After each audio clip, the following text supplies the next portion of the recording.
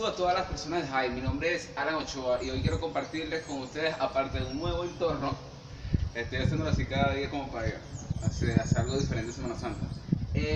Una parte, un grupo de músculos de los de empuje, ¿entienden? Ayer hice bíceps y espalda, que eran parte de mi sesión de los de jale, porque lo estoy dividiendo así en esos tres grupos: los grupos de jale, los grupos de empuje y los grupos de pierna.